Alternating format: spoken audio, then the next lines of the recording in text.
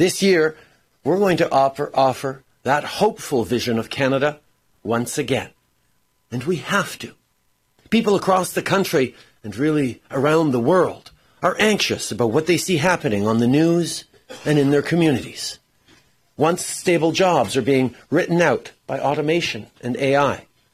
Climate change is an increasingly dire threat, with floods and fires destroying whole towns at a blistering pace.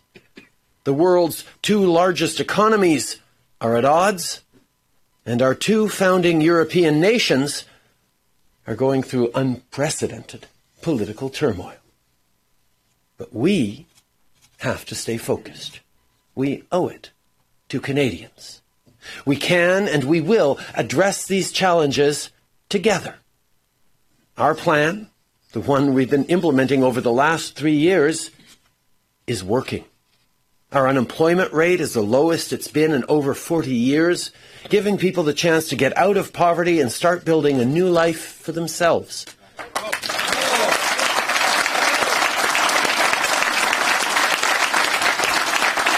More than 800,000 jobs have been creating, meaning that more single parents can now put food on the table for their kids.